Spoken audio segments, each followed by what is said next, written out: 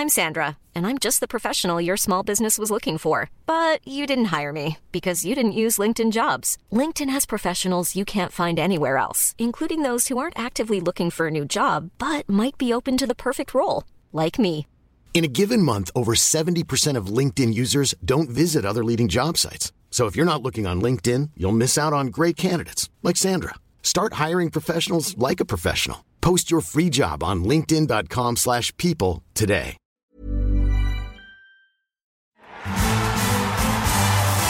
The Best in the World podcast with Richard Parr.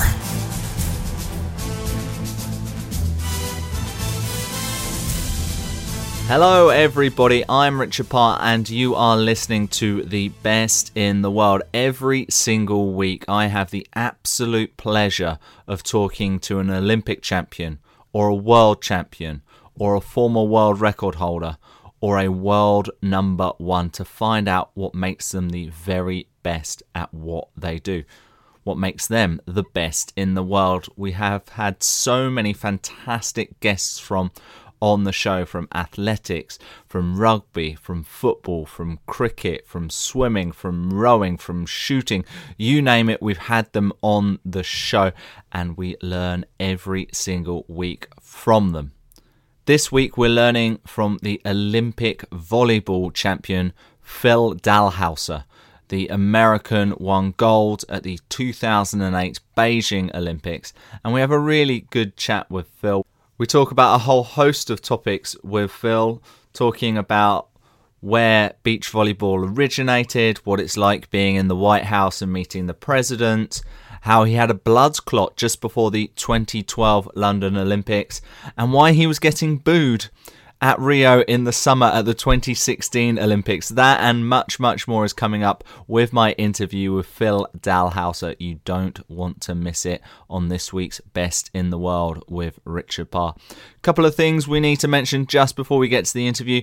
If you haven't already, please like the Facebook page, facebook.com/Sportacino. Sportacino is my brand new sports breakfast show.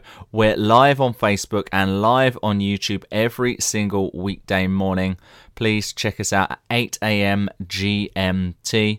So please check that out. Of course, you can go back and watch them back if you can't watch them live.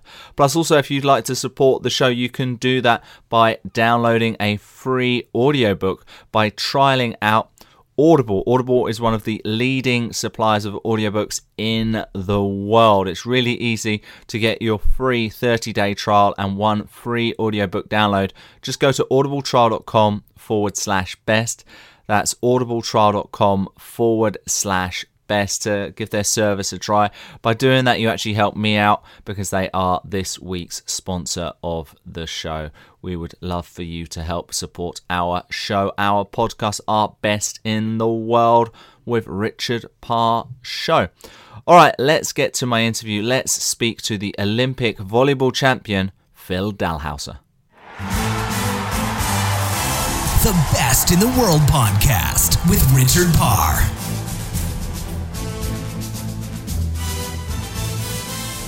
Phil Dalhausser, welcome to the Best in the World with Richard Parr, Olympic volleyball champion. You've had an absolutely amazing career, but obviously this is part of your life where it's post-Olympics and it's not all about the training. So what have you been up to since Rio?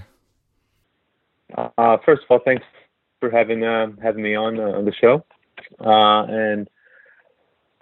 Post Rio, we had a couple events that we had to play in, and since then it's kind of just been a little relaxing time with the family.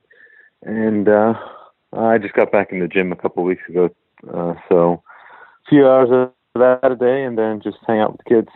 How difficult were those first few sessions back in the gym? Our strength coach kind of eases us back into it, so it wasn't too bad. I was a little sore, but nothing too crazy. And did I see on your Facebook page you also spent some time at the White House?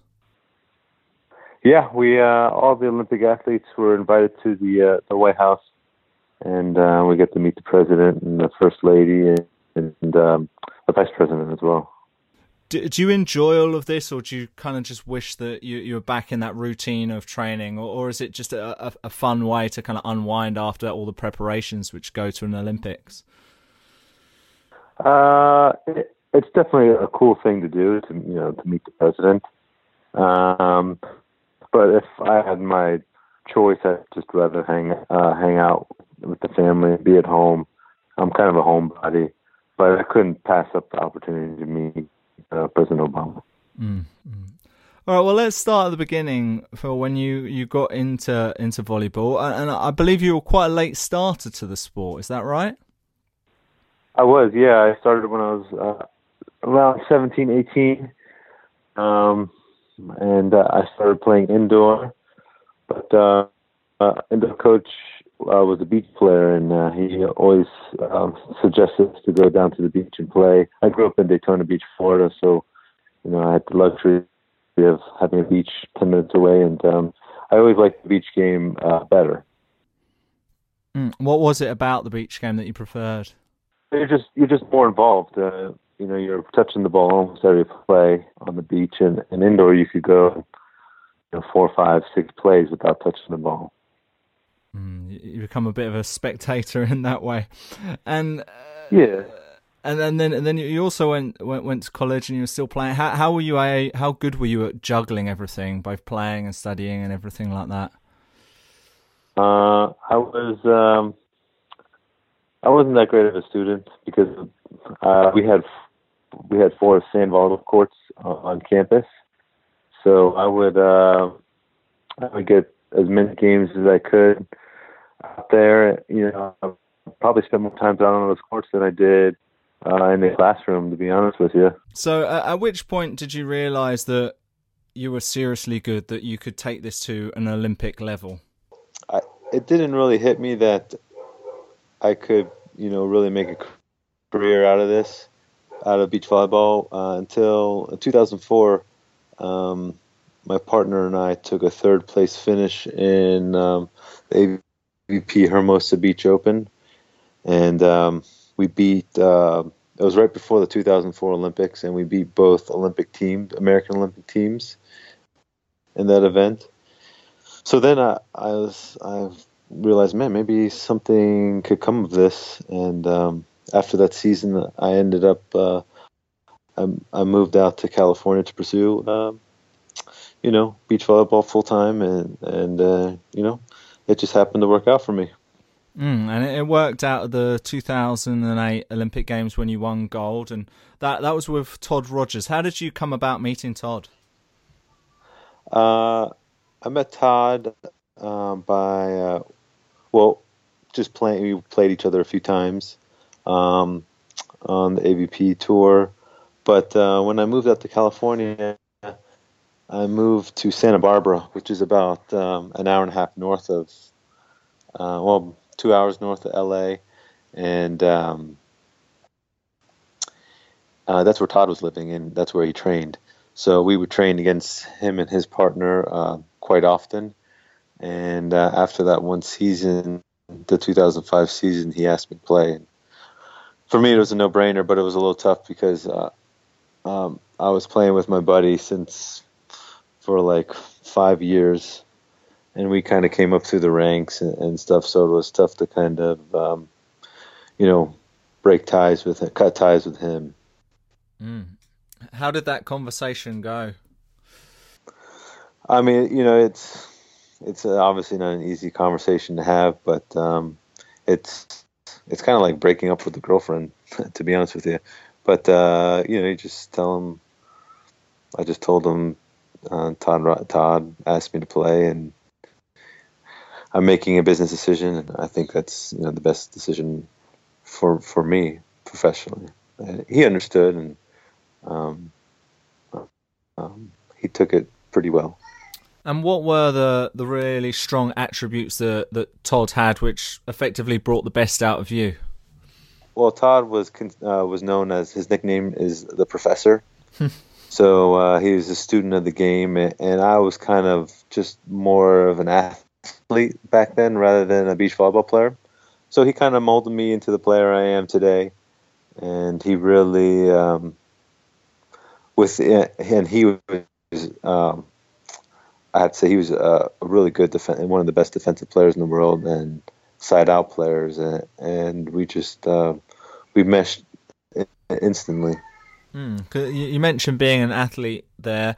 I read that you played quite a bit of tennis growing up. Were there any transferable skills between the two sports? Yeah, tennis and volleyball are very complementary. Both sports complement each other. Tennis, the serve is basically the same motion as a volleyball swing, and a lot of the footwork and the ground strokes in tennis are similar to setting and just kind of just moving around the court in beach volleyball. So let's go back to 2008 Beijing Olympics. Mm-hmm. How did you prepare for all of it? Were you ready, do you think, when you arrived? Was I ready? That's a good question, because we lost our first match in Beijing to the last seeded team in the tournament. The few months before Beijing, Todd and I were on a roll. We were winning everything. We'd won 3 straight Grand Slams in a row before the Olympics, and we were just on a roll. And we had a little bit of a break, and I think it kind of killed our momentum. And our first match was the day after the opening ceremony, and the opening ceremony is a long day for the athletes. You're basically on your feet for like 8 hours, and I stayed the whole time. And I was like, I'm going to soak this whole thing up, and so I didn't get back to our room till like 2:00 in the morning. And the next day, my legs were they're dead. They're just from being on my feet all day. And we played that night, and I was just awful. We lost. But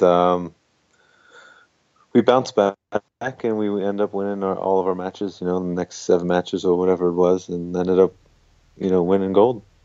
I'm guessing you didn't go to too many opening ceremonies after that. I did. I've gone to all of them since then, but we played not the day after, but 2 days after the ceremony. So I had a day to recover, basically. Oh, okay, yeah, a bit more sensible that time around.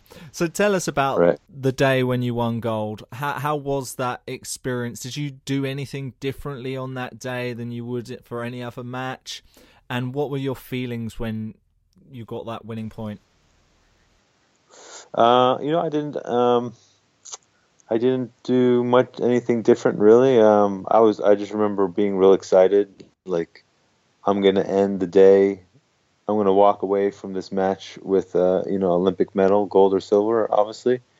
And, I was obviously pretty happy about that. And I think because of that, I played a little freely. Like, I wasn't that nervous. I was just more excited to get out in the court, and I think my play showed. I had a pretty good match, and winning that last point.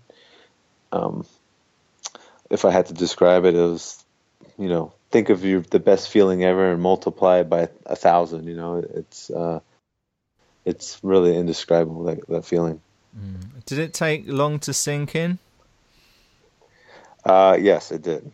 It did. It probably took a few weeks or so to really sink in, and it really still hasn't sunk in.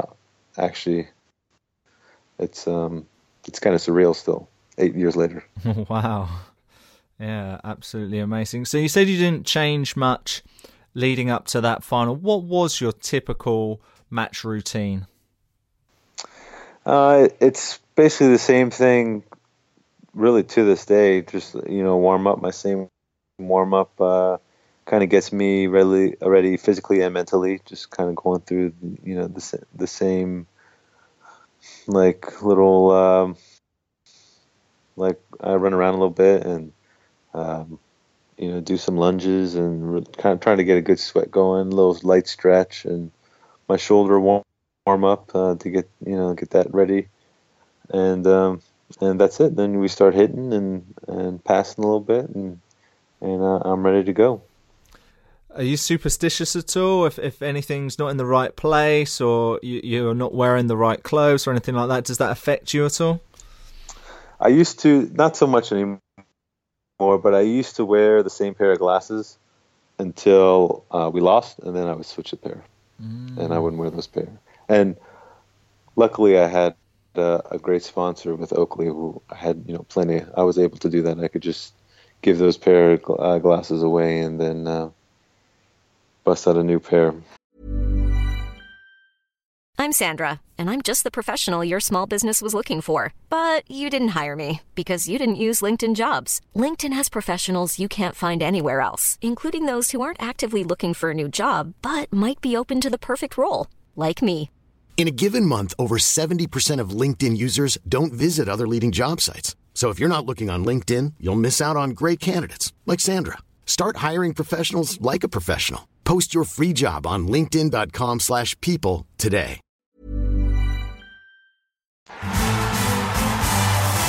The Best in the World podcast with Richard Parr.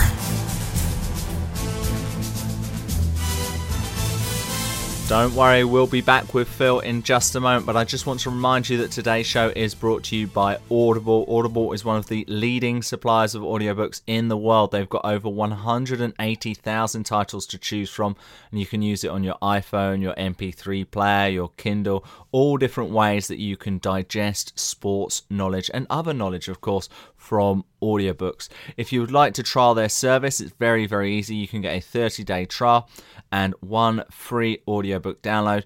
Very, very simple. Just go to audibletrial.com/best. That's audibletrial.com/best. It's a service I personally use, so I highly recommend you go out and try it. Please go and give it a go. It's really easy. audibletrial.com/best. All right, let's return to my interview with Phil Dalhausser. The Best in the World podcast with Richard Parr.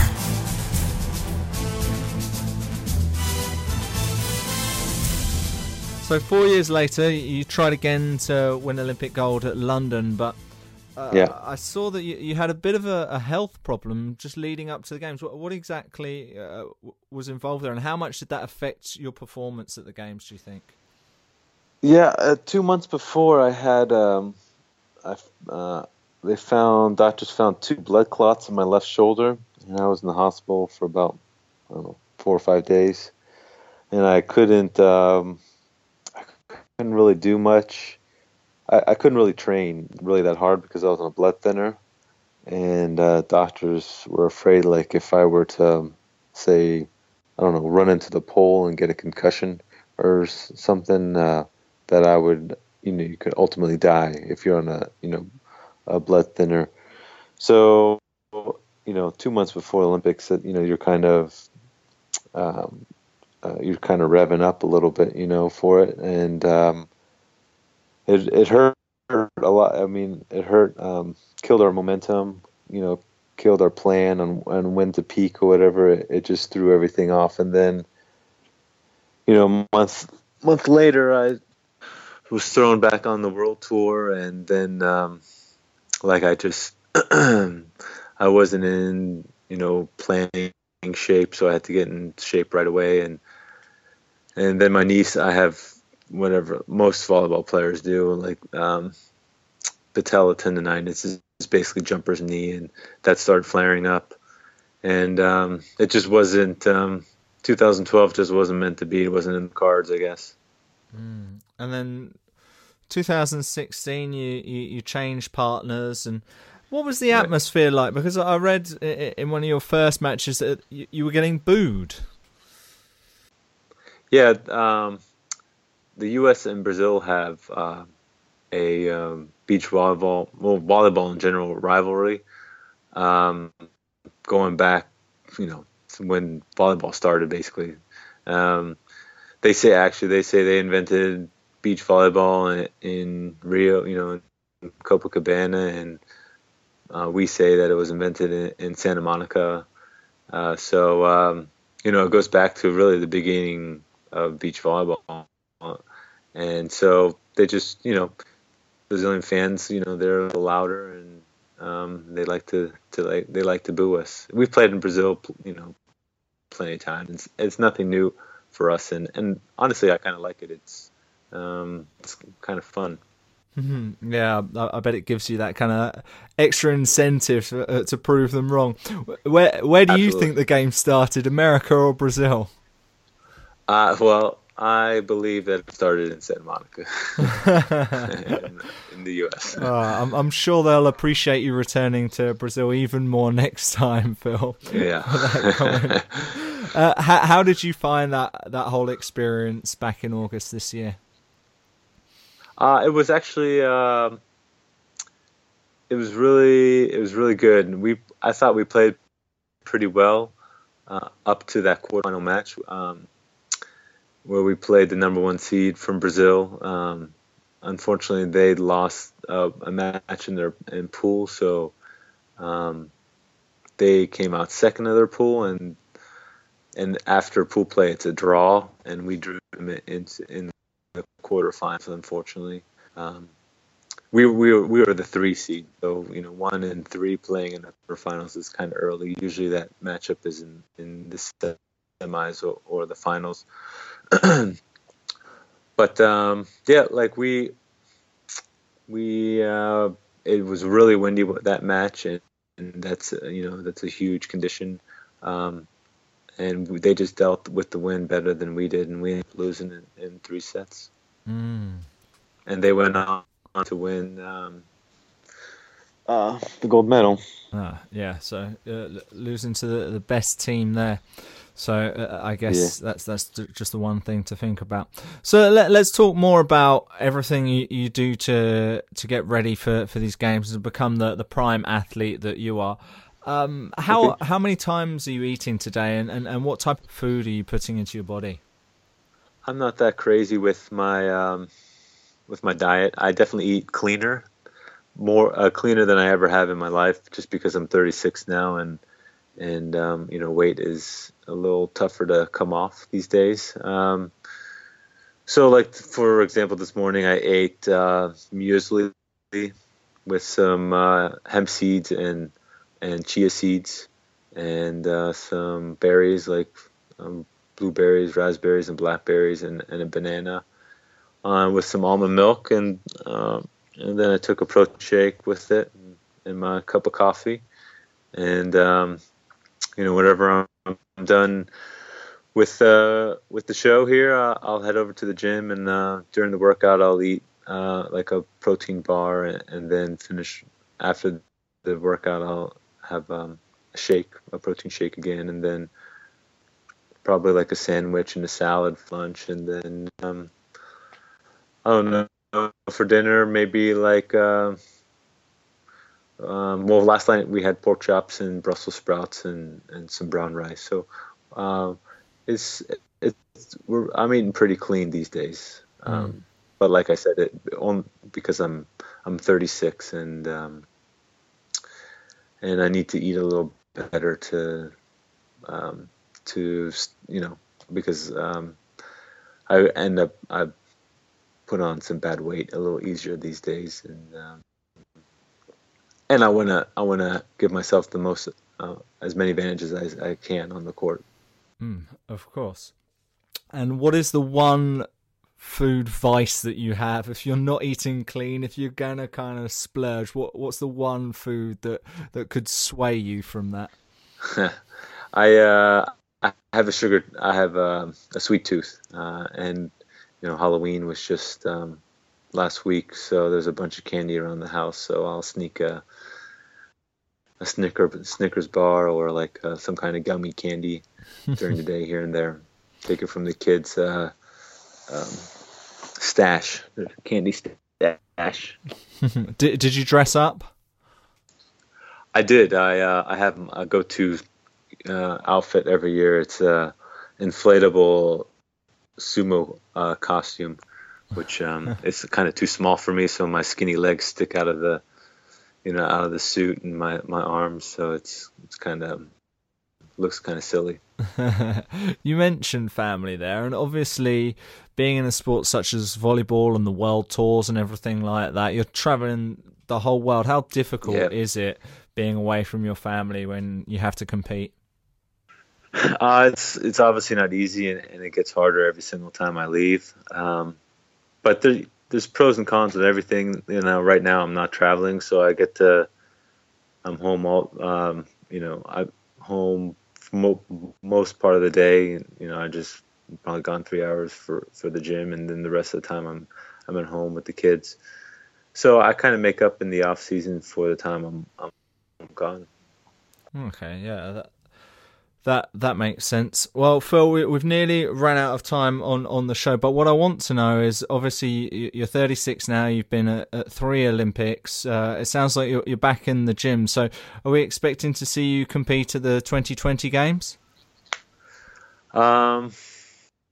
That's I'm not so sure. I'll be 40 then, and I don't know if I can do another 4 years. I'm definitely playing next year. But if my sponsors keep re-signing me, it will be hard to say no to that and to the sport, really. And I just may end up in 2020 going after Tokyo. So I can't give you a for sure answer, but I would say it's about, I don't know, 50-50 at this point.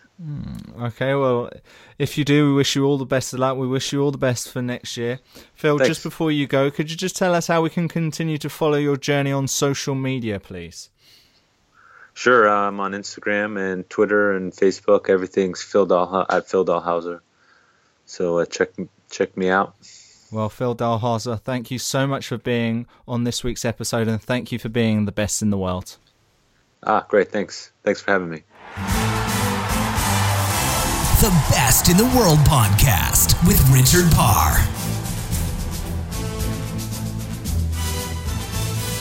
Thanks again to Phil for his extraordinary insight to the Olympic volleyball gold medalist on this week's Best in the World with Richard Parr. But Phil isn't the first volleyball champion we've had on the show. You may remember episode 25.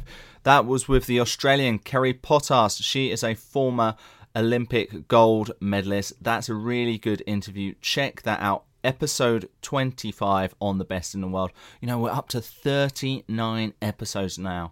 39 different Olympic champions, world record holders, and world number ones. They've all been on the Best in the World with Richard Parr, and we've got many, many more for you to come. Next week, we've got the athletics superstar Veronica Campbell-Brown, a 3-time Olympic gold medalist. 200 meters Olympic champion. Incredible chat with her. I'll bring you all the details on that across my Twitter, and that's at Richard_Parr. We'll have details on our Facebook page. That's Best in the World with Richard Parr. And also we'll have details on richardparr.net. Check all of that out. And I'd love to get your thoughts on our shows. And I'd love for you to give me your thoughts on our shows via Twitter, via Facebook, via the website. Let me know what you like. Let me know what you don't like. Let me know some of the guests you'd like to hear from. And some of the questions you'd like me to ask some of these top stars. And in fact, very often on Twitter, I will ask for you to give me your questions for a guest I have lined up. So check my Twitter page out at Richard_Parr. And if you want to help support the show, please go and download the free audiobook with Audible, but also please give us a rating and review on iTunes. That really, really helps grow our show. I would love it if you could do that for me. All right, so that's it for this week's episode. Look forward to next week's with Veronica Campbell-Brown. I've been Richard Parr, and you've been listening to The Best in the World. The Best in the World podcast with Richard Parr.